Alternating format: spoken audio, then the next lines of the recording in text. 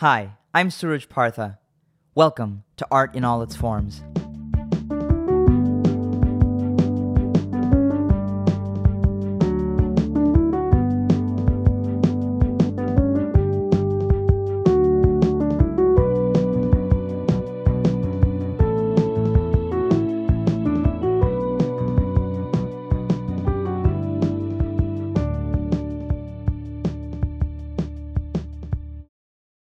Today I'm speaking with Chris Callister. Chris is a Los Angeles-based filmmaker focused primarily on editing documentaries. In 2018, he finished the Netflix original documentary Seeing Allred, which premiered in competition at the 2018 Sundance Film Festival. Also in 2018, Chris was editor and second unit director for the feature-length Holocaust documentary Who Will Write Our History, and served as an editor on the Netflix original documentary series Evil Genius. He has written and directed multiple music and concert videos for one of the most popular rock bands in the world, The Killers. Chris has previously edited for the History Channel, Universal Sports Network, and the Sundance Institute. And he received his master's degree in film production from USC in 2007. Chris, thank you so much for being here. Yeah, thank you for having me. So it's quite the story of how we know each other, that my sister is friends with your daughters, and they met in high school. And so I think like my You're first... going right to how old I am. Okay, well, not intentionally, but I think like one of the first memories that I can remember of us talking, it must have been a time when you came over for dinner and I realized that you were related to the lead singer of Imagine Dragons, which was like one of the craziest things.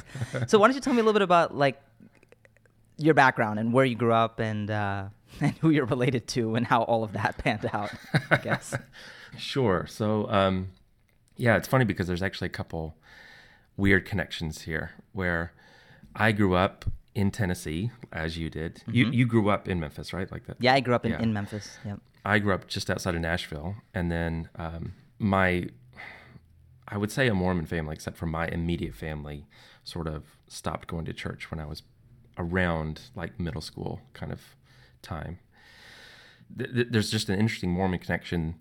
Yeah, one of my cousins is the singer Dan of Imagine Dragons, and then another of my cousins is the manager for the band The Killers. And then the other weird Mormon connection there is that my favorite book growing up was Ender's Game, right? Written by Orson Scott Card. And so then in the same way you had kind of a weird like, oh, you're related to that guy. I had kind of this like, wait a minute, you were involved in that movie that was like my favorite book growing up. Like, you know. Right. Kind of a funny thing there. That's true. I forgot about that, right? Orson Scott Card is a Mormon, and a lot of my friends who knew about that book in high school were Mormon. I knew that connection, but I'm re-remembering it now. That's interesting. I wonder, it's a question I've been meaning to kind of ask you because I know a little bit about the high school you went to because I know my daughters went there, and I know they didn't have a particularly big Indian population. No. I wonder, I'd always kind of wondered if there was something in sort of like the Mormon experience, like, me growing up semi-identifying as Mormon and having then sort of like feeling a little bit like a cultural outsider. If there was something about that made the story of Ender's Game appeal to me a little bit more, or just that Orson Scott Card had experienced something that story was interesting and kind of whatever. But yeah, I mean, without getting too far into it, I feel like Orson Scott Card is a whole can of worms because there's a lot about him that's extremely controversial too. But something that we talked about when we were shooting that movie is just taking the text of the book for what it is. And in the same way, our director who also wrote the script, Gavin Hood, we just really took the script the way it was. And the way that script was and the way that the book came, to me, it was just a relatively diverse group of people who came from a lot of different places. I mean, essentially you've got all of these various kids coming from around the world to be part of battle school, and they're learning how to fight against a race of aliens, essentially. And to me, the book represented not only like a true diversity in the kinds of people and the kids that were coming up, but a coming of age story a science fiction story, and an important lesson about war and about childhood and about losing innocence that I think connects to everybody. And I think everyone experiences some of the emotional beats in that story. But that's interesting that you felt a little bit like an outsider in terms of your family's religion, which is something that interests me a little bit. So why don't you talk about that a little bit? I'm just interested to hear more about how that has connected. Because when I look at the work that you do now, it's, incredibly political. And I wonder if that is connected to your upbringing or if that's just, sheer happenstance.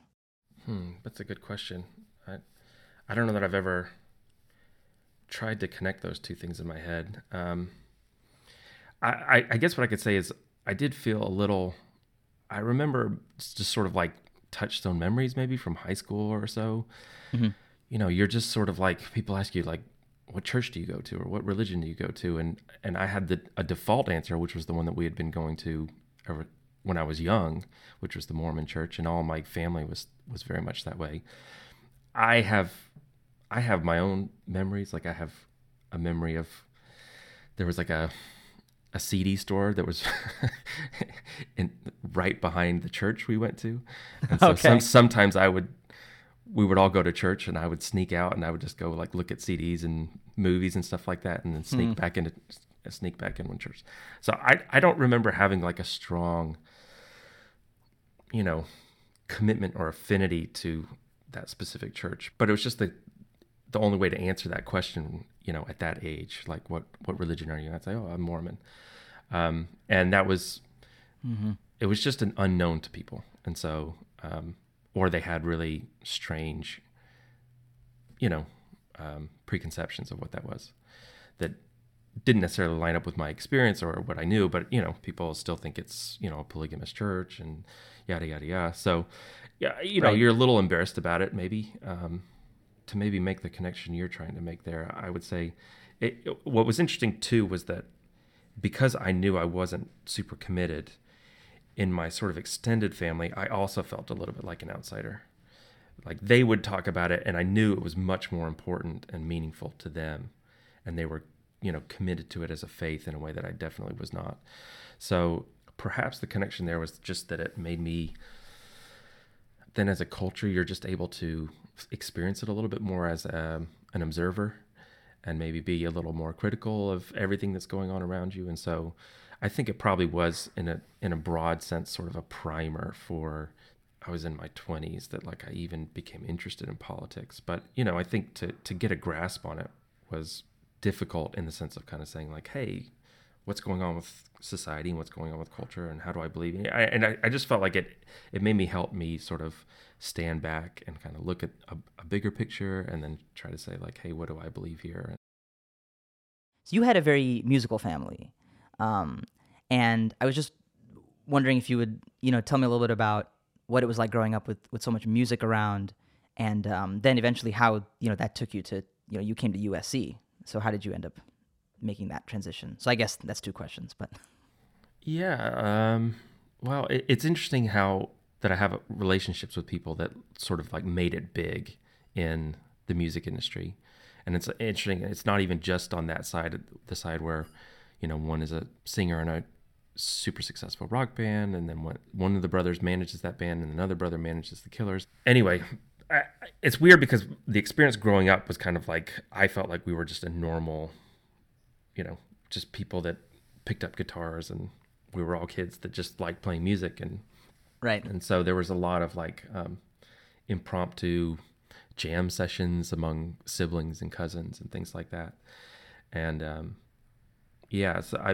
so the one big success story is my cousin Dan, who went on to be Imagine Dragons. He's a cool story for me. My perspective of him growing up was how music was something that the cousins would share. I would say like, hey, I wrote this song, and they would say, oh, we wrote this song, and you would share each other's music. He was an interesting thing in the sense that he has, I think it's either 7 or 8 older brothers.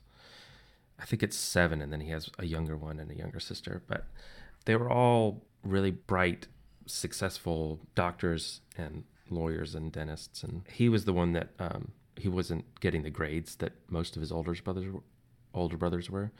in particular, the one right in front of him was like this like superstar academic.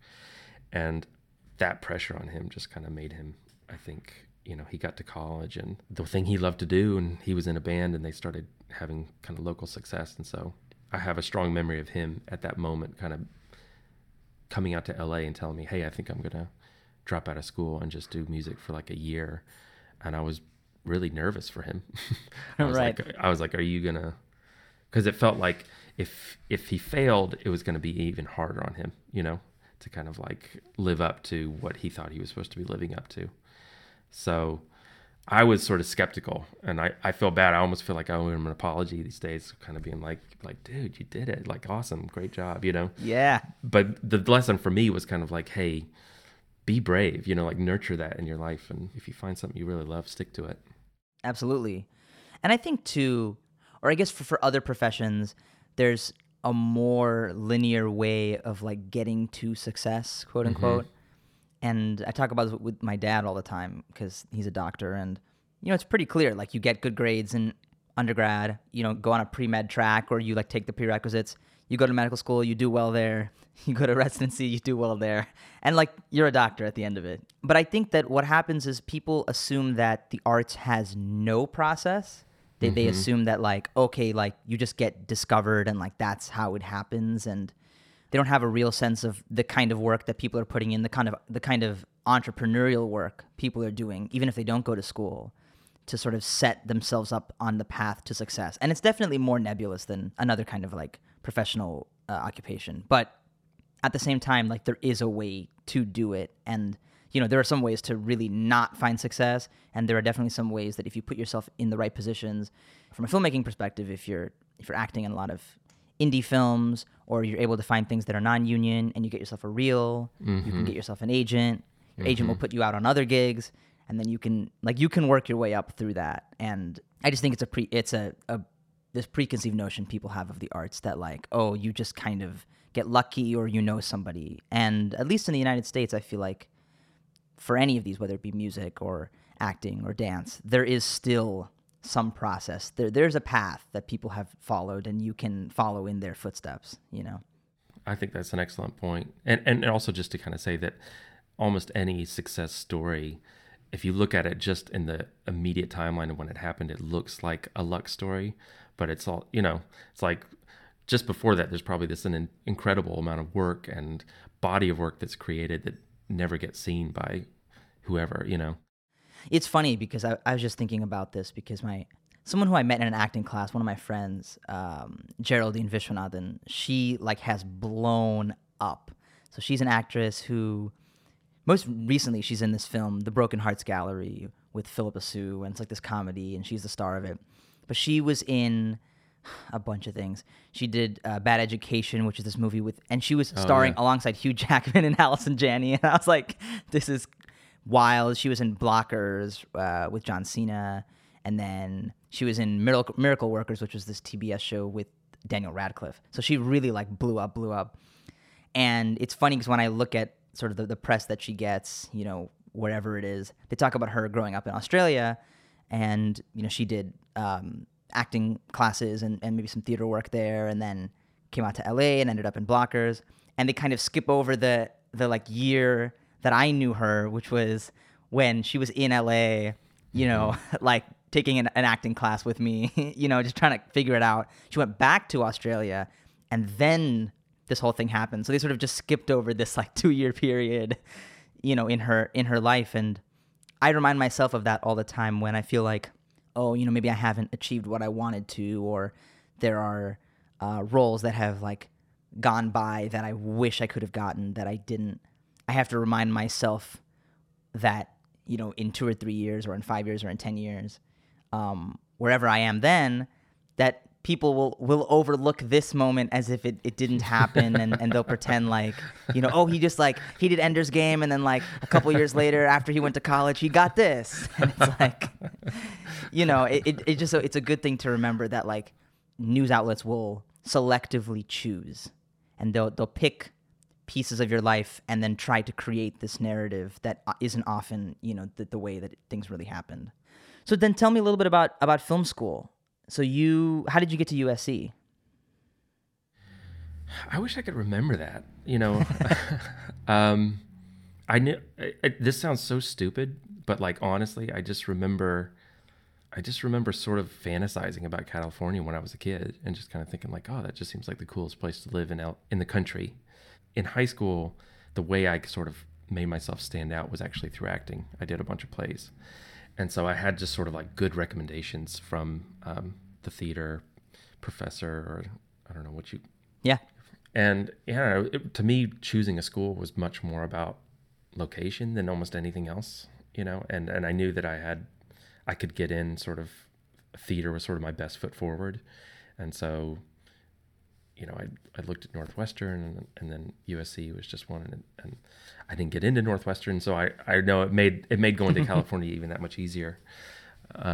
Right. Yeah. I just kind of, I don't know. But what was funny was that I feel like almost immediately when I got there, I never met anybody that worked in film. And, even though you watch the credits, there's got to be lots of people that work on movies.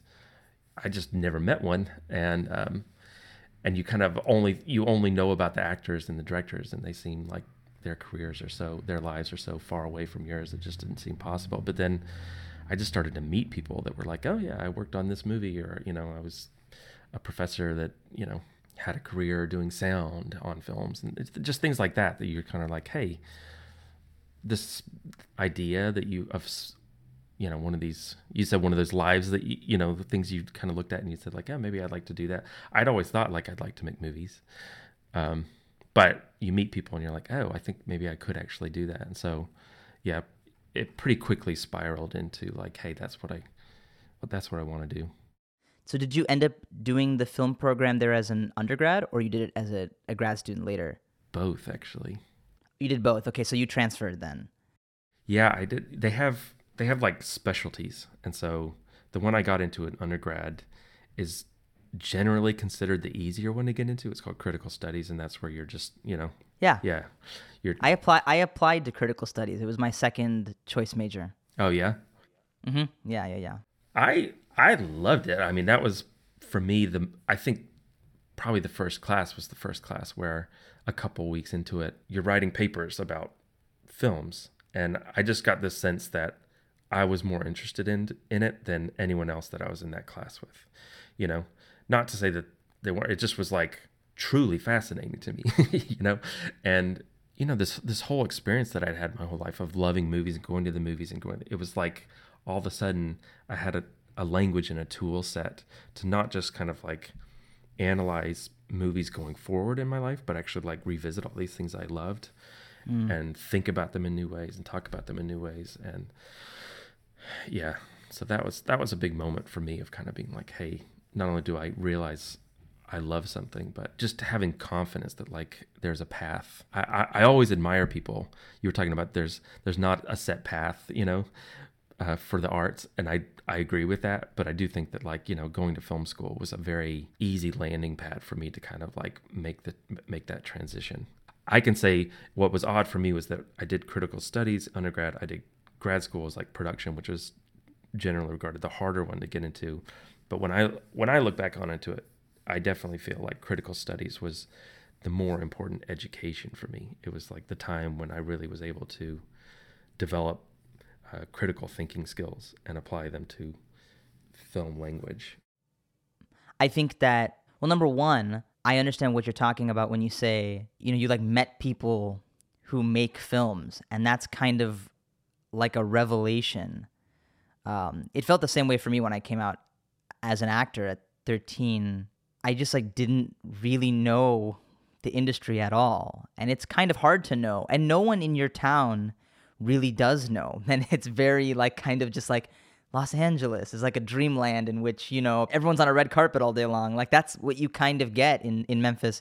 That's the perception of LA. And even now, still, when I tell people I live in Los Angeles, that's their perception of Los Angeles. It's like, oh, wow, like, do you see Brad Pitt walking down the street? It's like, not really. I was lucky enough that I had a teacher, a vocal teacher, Bob Westbrook, who, took me by the hand and just said, look, basically just like stand next to me, and as we're going through this and as I try to help you get an agent and help you get through this, I'll like sort of whisper in your ear and tell you what's going on. And that's how, I had a little bit of the same thing, like a landing pad. But for a lot of people, I think you're right. It is film school. It's like getting a chance to just be in an environment where there are professors who have actually done this their whole lives and think about this stuff critically. It's very similar with jazz or with pop music. The pop music program, I think, is a better example because people just sort of, they're like, well, why would I need to go to school for pop music? I listen to it all the time. And I feel like you get a similar thing with film school. Like, why would I need to go to film school? I watch movies. Everyone watches movies. But there's a huge difference between watching a movie and having the toolkit necessary not only to understand how it's made, but why it's made. Why is that important to people? Like you said, I mean, critical studies is all about sort of putting film in this context of society and the rest of the world, and how is filmmaking important to humanity, and looking at the history of it, et cetera, et cetera. There is like a toolkit that you develop that you don't from just consuming the material without, having the next thought of like, oh, I wonder how they do this, or I wonder why this is so relevant to me, and why was this film so important to people? There's a lot to unpack there. I just remember in film school having that kind of moment of like, oh, this is how the sausage is made.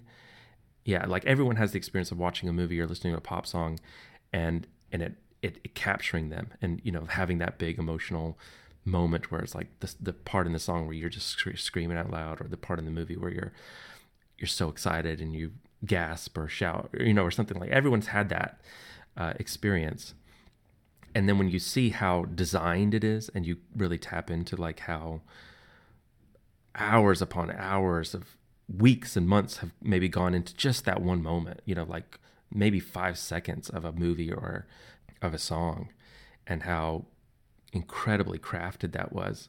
It's weird that on the other end of that, it's like you lose all of that experience. Like, when you've seen something and you've worked on it you're on version 100 of something, like it's sickening almost to sit and watch it again, right? Like you're not getting that experience out of it that you get for that first time. No.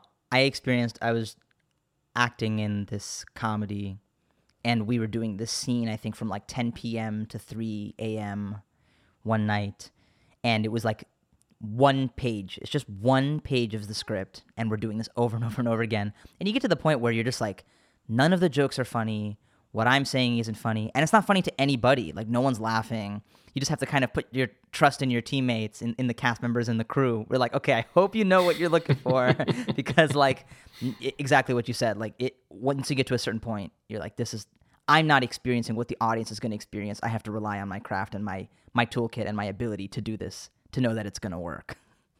When you sort of had that moment of, oh, this is how the sausage is made, did it in some ways feel like a betrayal that you're like, oh, as an audience member, I was having this moment and it was so genuine and honest? Does it feel like there's also this duplicitous nature of having to like craft these things, or did that not occur to you that way? That's an interesting word, betrayal. I kind of feel it with people who listen to pop music, who sometimes when I feel like I, pull the curtain on, hey, by the way, like they spent this time in the studio and these producers are like kind of trying to make this hook so that it's super catchy, that sometimes people feel like, oh, wow, like I didn't realize it was that industrialized. I can certainly see that reaction and see the validity in it. And I can certainly say that like I have had moments like that, or I've experienced things like that where I feel like you're watching a movie or listening to a song or something like that, and you feel a little bit that it was like a cheap shot at your emotional response, like, oh, they got me, but like that was kind of silly, or, whatever. But I think actually I'm glad you isolated that emotion, because I do think that was probably a really critical thing for me in kind of like finding like a really primary reason for like why to do this. And I think for me it was recognizing that like, hey, we all are sort of like, without knowing it, endowed with this like sense of being able to follow along with other people, like a story or a song, and get emotionally caught up in it. And so I definitely wouldn't use the word betrayal, but when you realize like, oh, like I've allowed myself to be led to something or fooled or something. I don't know what the right word is, but nobody teaches you how to listen to a song or teaches you how to listen to or watch a movie, and yet everyone can do it and everyone can follow along and have that same thing. And so it was really a magical thing of kind of, one, realizing, hey, there are people that are really good at this. Two, I don't know, it all of a sudden created this avenue to understand myself and understand things that were going on inside of me that I was just truly not aware of. It was like, oh, if somebody was able to manipulate me in a certain way and I didn't realize that, like, what does that say about me? We haven't gotten into editing yet. Editing, right? Yeah, but what's very common, definitely in documentaries, is that like there's sort of like two phases. There's sort of like somebody's gone out and shot a bunch of stuff, and very broadly speaking, what this movie is going to be about. You know what the topic is. You know who the characters are. You know what happens. But there's still very much it's much more close to a writing phase where you're trying to figure out what is the story I can tell from these pieces, and also like what are the themes I can pull out of it, and so there's sort of like two general phases to editing a documentary. One of them is sort of the discovery phase where you're finding those things and sort of creating the first versions of the puzzle pieces that you're going to use to craft that story. And then there's sort of the second part, which is much more of a refining and really making the ideas that you've developed in the discovery phase as strong as possible. But in the discovery phase of it, the thing that I've discovered that I love the most about it is that you're having all these conversations with the director, or, if there's a writer, or just, whoever's watching the cuts or sitting in the room with you as you're working on things. There's all this conversation that's going back and forth of like, oh, I think that, what's interesting to me about that scene, or, what's interesting to, I think this is actually maybe the most important, layer of this conversation that we recorded in a scene. And you're kind of having arguments, or you're wrestling with the other people to kind of get what you think is most important emphasized in that scene. And what I just love about it is that, like, at the end of that process, you didn't realize, but like, you were really having this incredibly deep conversation with that other person about who you are and who that person is, like there's a subtext to, you're working on the movie, but the subtext is, hey, I think this is most important. They're saying, no, I think actually this is more important. And when you reflect on it, say at the end of the day, or when the movie's done and you look back on like all the choices that were made, you're like, I fought for that thing because something in me was saying that was important. Or you just have incredible respect for somebody saying, no, this actually was more important. And so I just feel like in that way, a really awesome byproduct of making the movie is that you just get to know the people you're making the movie with really, really well. Filmmaking and music, it reveals so much about who we are. At the same time, there's all this craft that goes into it. And like we were talking about, there's like these 100 versions. But I feel like so much of like the ability to have this craft and to do it well, the people who are the best at it are the ones who erase all of it too. And then they just give you the piece, whatever it is. Like they find a way to almost make it invisible to the viewer. And I think like to come back to editing, I don't know, I feel like the age old like saying about editing is like the best editors are the ones you never see. Can you watch a whole movie and not think about the editing? And then you know that they're a good editor because they've taken you they've put you on the train and you just never even noticed that they were there. First of all, do you find that accurate? And then I think we have to sort of circle back to how you decided to come to editing in the first place. Sure. That's probably less interesting, but we can talk about it. Yeah. Yes, I would say, 1,000% I believe in that.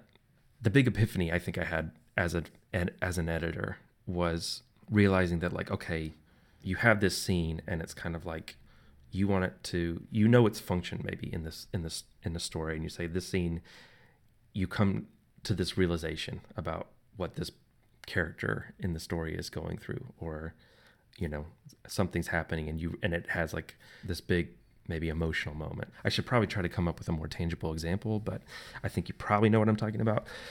But the main thing that I'm getting at is that I realized that if you didn't spell it out, that if you just kind of teed people up enough to understand what was going on and then let, say, like a music cue take over that has a certain feeling to it.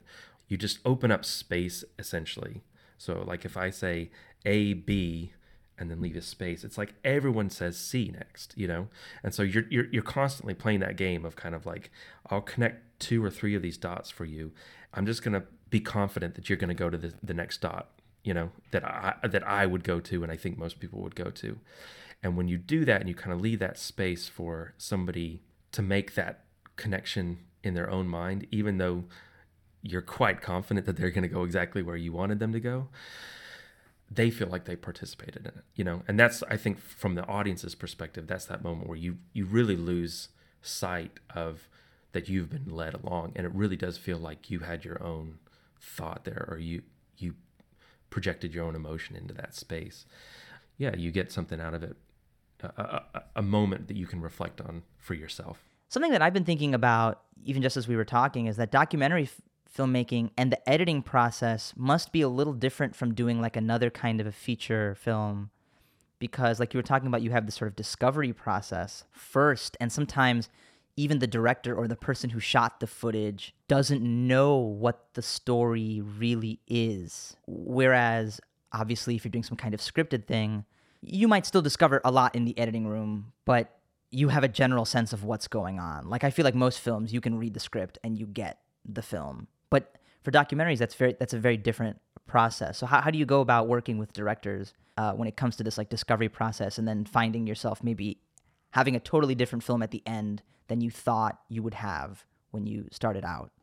It varies project to project, because there are some projects where, you know, particularly if you're telling a story that is not necessarily happening sort of real time, but you're just sort of it's like a documentary about, like for instance, I'm doing one right now about a photographer that, you know, he died 10 years ago, and so you know what happened in his life and all that stuff is very well known. Right, it's set in stone. Yeah. Versus one where you're following a subject and you're kind of, you really don't know where it's going as they're filming it. So both of those things can be true. Part of what is typical of the process for documentaries is that like you find a subject and then money has to be raised to do it. And so you do what's called a sizzle reel, and maybe a lot of people know about that, but not everyone does, where, you know, you follow somebody or the subject you have, you try to come up with like a 3-minute chunk that you can use to go to investors of, you know, that it's sort of like a trailer. Right. Yeah. And so that's sort of the first stab usually at trying to kind of figure out, hey, this is what the movie is, this is what it's going to look like, this is what it's going to feel like, and this is the things that it's going to cover. I would imagine most documentary editors would agree that like if you looked at the sizzle reel and then the final project 3 out of 5 times, totally different movies, you know, in terms of like what you thought you were going to get and then what you did get or what you were able to get, you know, just those types of things. And so documentaries are quite different from feature films in that way. And I think it surprises a lot of people that a reasonable time frame to edit a documentary is a year. I think feature films, like, that's kind of unheard of. You know, there's a lot of feature films, particularly if they're visual effects heavy, just the process can take that long, you know, because you're feeding out and farming out all the shots to all these different people. But in terms of the actual time that you're sitting there editing, it's not nearly as long. So yeah, it's much more similar to editing a documentary than it is to editing a feature film. That actually, you know, that takes us actually back to how you decided to get into editing specifically. So I'm interested because, I mean, editing actually, I feel like, is one of the few film jobs that like a normal person actually knows, like they get it. You know, whether they've had to like make something in iMovie or they've had to like do a presentation, like they get what that looks like. Whereas if I told someone like, you know, you could be a gaffer on a film, people have no idea what a gaffer would do. So tell me about. Well, like, I would say though, I think that's probably more of your generation. Like I remember when I was like maybe a freshman or a junior in undergrad, I downloaded Final Cut Pro 1.0.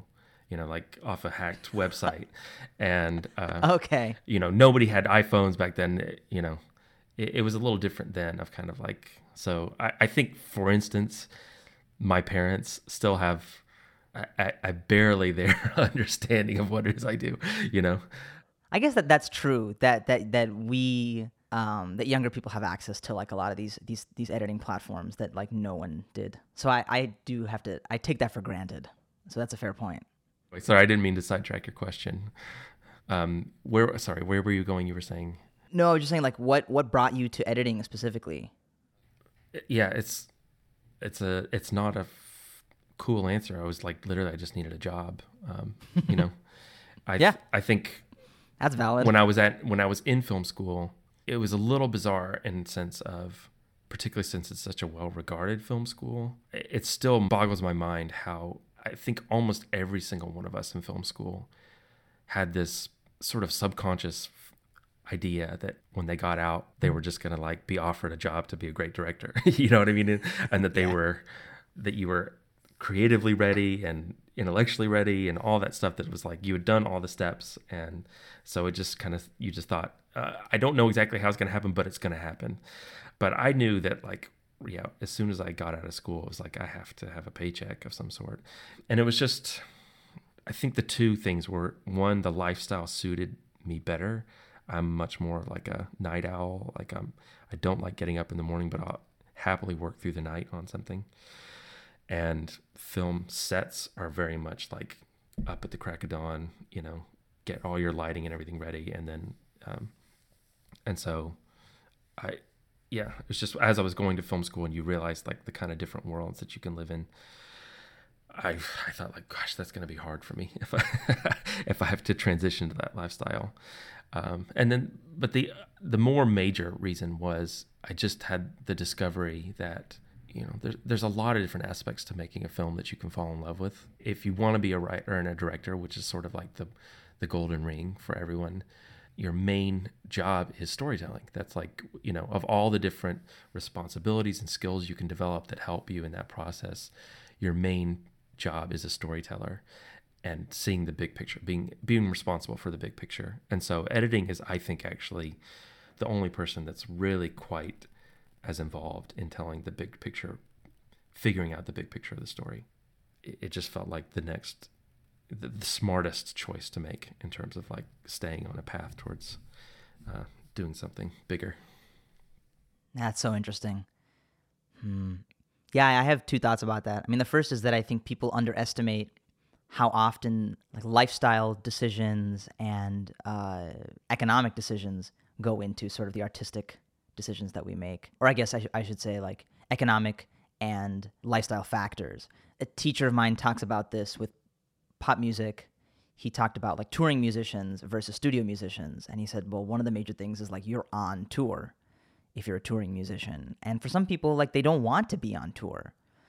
So they know, they're like, okay, this life is not for me. I mean, as much as it feels like I might want to be the guitarist for Justin Timberlake, you know, Justin Timberlake has to show up in Brussels to do his concert, and I don't want to be away from my family. That makes a legitimate impact in like the kind of field that you decide to pursue. And so that's so interesting hearing you. Just something as simple as, I'm not necessarily a morning person. I don't know if I want to have to wake up in the morning to do this, and realizing that editors don't have to do that, and that can make an impact. And that the getting a job is like, having done a couple of these podcasts, I can say for a fact that that's like the immediate decision of a ton of people. They're like, I needed a job. I took the job that was there, and it just turned out that also happened to be something I liked doing. Mm-hmm. So you're certainly not unique in that regard.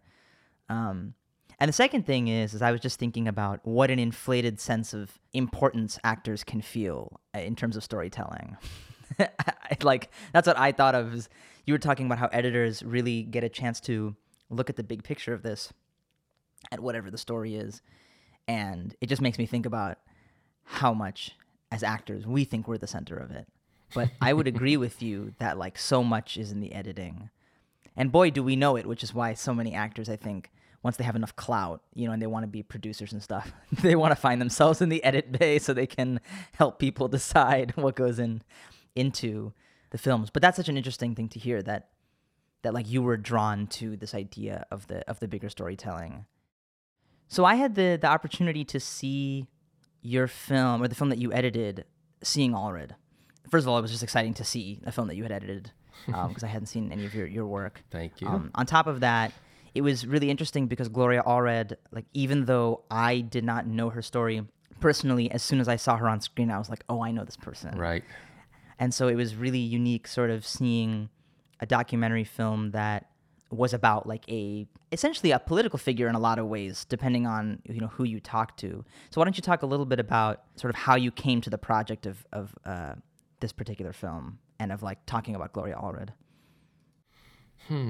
Well, actually out of film school, I got kind of like my first job was working as an assistant editor at this small production company. And they're been the people that I've kind of done the most films with. And I, you know, after one or two movies, I kind of went from being an assistant to being an editor. And so it's really two main people, Roberta and Sophie, that I've been working with now for like over a decade, and they're incredible. And so I had no part in like the choosing of this project, you know. I mean, they had a friend that, like a family friend that worked at her law firm, and that was sort of their connection to her. And they, I think, have always loved her and always been curious about her as a person, particularly because she's fought for such a long time for LGBT rights. And so that was something that was important to them. And so she'd been sort of one of their personal champions, I think, for a while. They were wanting to do a movie with her for a very long time, and were talking to her, and it took them a long time to sort of convince her to let them tell her story. And so I was sort of just along for the ride on that one. And I got lucky, I would say, because the moment that they started following her was right when the Cosby story started breaking. So timing wise, it just felt like an incredible moment to sort of like suddenly start capturing some footage about her and telling her story. Right, and she had defended so many of those, so many of his accusers in court. Exactly. And it also happened right around the time, right, of the election and the Women's March, and so it was very timely. Yeah, totally. And you know, it's weird seeing now, like working on enough films, that you realize like how much that plays into, particularly with documentaries. I think, you know, interesting, the popularity or success of said movie. Like, you know, you can have a great movie, but if it's not timely, it's just, there's just so many docs being made right now, and so it's just easy for something to get buried. So I know that there's a lot of strategy even that can go into, like, you know, waiting, you know, if you've got a movie that's even done, waiting until, you know, maybe something happens that can sort of increase the relevancy of your movie. So we just got super lucky, I would say, with the timing of that movie, that not only was it an interesting moment we had like an incredible case and situation to be following, but then the Me Too thing really blossomed at the moment that the movie was kind of coming out. So yeah, that was really spectacular to kind of be a part of that. And there's a thing which is like, what is the story I can tell? But I think there's also like, what is the story I can tell that I'll be proud of, you know, and feel really confident that even when this movie comes out, nobody gives a shit about it. I still know that it was worth watching, you know, and that there was something really important. Absolutely. Tell me a little bit about editing, and you served as the second unit director for this Holocaust documentary, Who Will Write Our History. I know I haven't had the chance to see it, but my family did, and they were glad that they did see it. Really quickly, I think I just have to get into the minutia of like what exactly a second unit director does. I don't know if many people will know about this, that like you have a director and they're often on one location shooting with the principal actors, but sometimes on the same day you need to get something else done somewhere else, or you need to shoot either B-roll footage or sometimes actually, you know, other actors will just be at a different location, and there'll often be a director who directs all the action that's happening there. So that way you're not wasting time having to move from one place to the other to handle this whole situation. Have I described that job well enough? Yeah, totally. That one, you know, I was telling you that I've worked with these filmmakers for a couple years now, so that partly that was them trusting me, which was nice of them, to saying, hey, there's shots that need to be done on this movie, and we need kind of another person to be watching over that situation. So that particular one, the shots that I was getting were maybe a little atypical of what a second unit director, because they were very visual effects shots. There was something that we did that in Holocaust scholar world was quite controversial, which was that we decided to green screen our actors and put them into footage that had been taken during that time.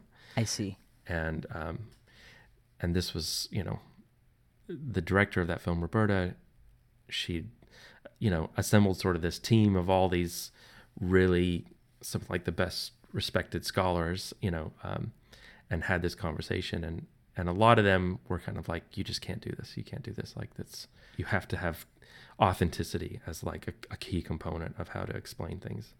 The thing that made it really interesting, and one of the rebuttals that we were sort of trying to propose, was that so much of the footage that people have of the Holocaust was actually shot by the Nazis for their own propaganda purposes. And so it could be sort of staged, and it was kind of... I didn't know this. That's really interesting. Yeah. Yeah, it's crazy bizarre. But they had basically captured, these Jews in a ghetto in Poland, and it was in a place that their army had occupied. And so they would essentially force Jews to kind of like, they would do things that they were using to try to build films that they would show how dirty and disgusting the Jews were. Wow. And so it's kind of terrible footage. But you have footage of like this, this ghetto that they'd been stuck inside that had terrible living conditions.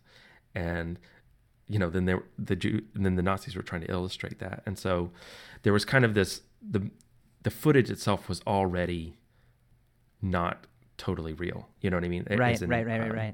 It had its own purpose. And so it felt like what we were trying to do was actually repurpose it for our own things, but to sort of fight back. And that's thematically very linked to what the film is in general.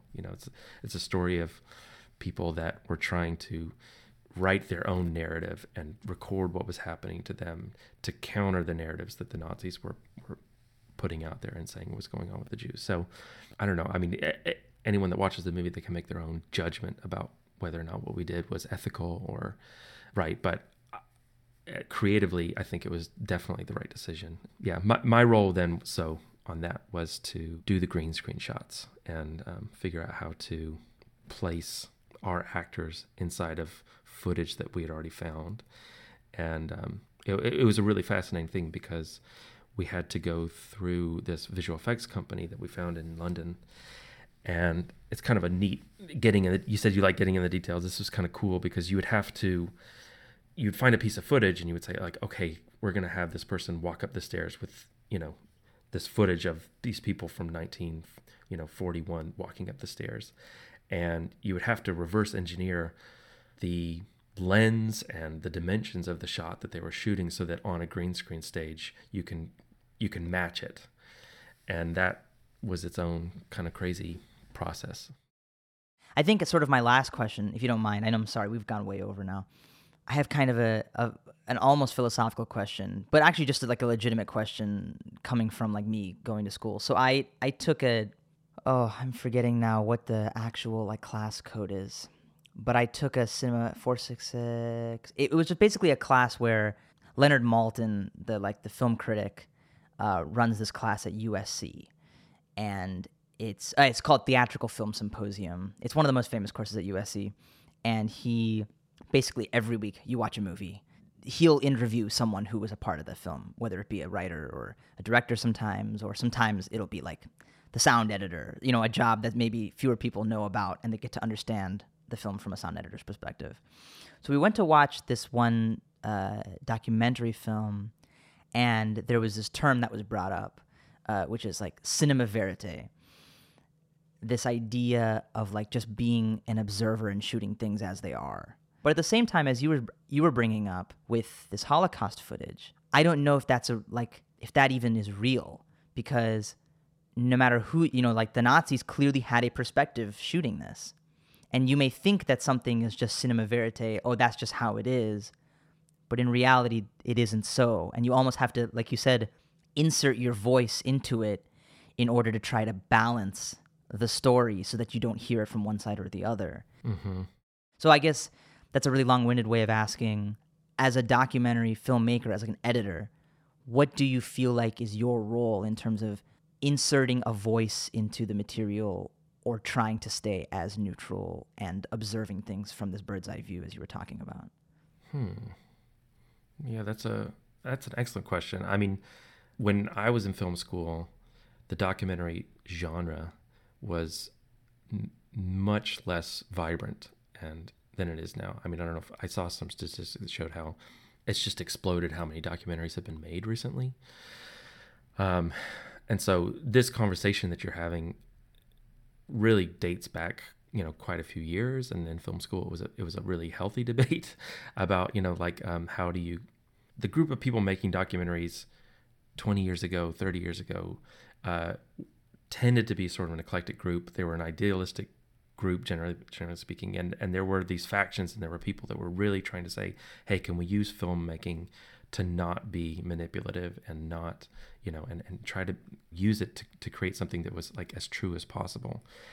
And while there's probably way more people that have stronger, better articulated opinions and thoughts on that than I do, editing itself, there are choices that are being made, whether it's like where the person is standing from the camera to when you make the edit and you jump to something else, that like, even if they seemed invisible to the audience, it was still very much like there's a perspective there.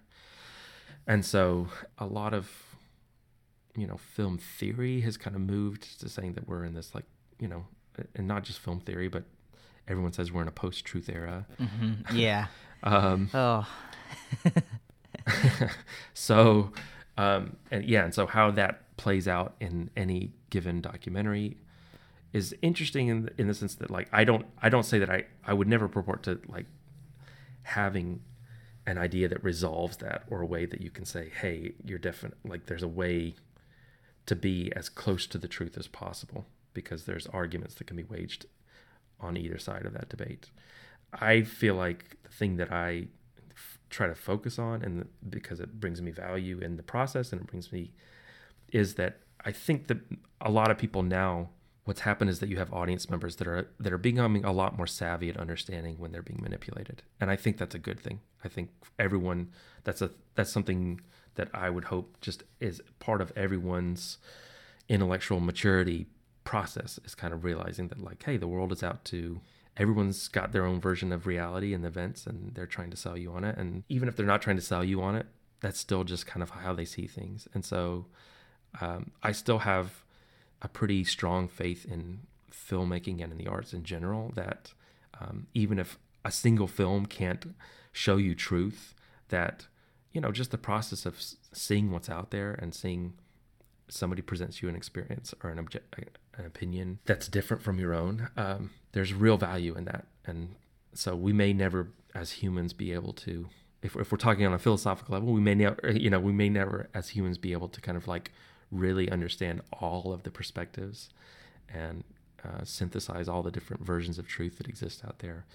You can be quite a bit better if you find one that's different from your own. And as an editor, I would say that's something that I'm probably consciously mindful of every day. And, sometimes it's manifests itself in really minute ways of kind of just saying, like, hey, is there a way to suggest what you think this is about, but not force it, Yeah.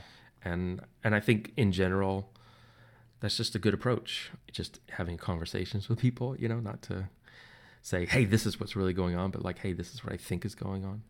That subtle difference, whether you perceive it from the filmmaker's perspective or whatever, I think goes a long way in sort of helping people let down their guard a little bit, maybe, and listen.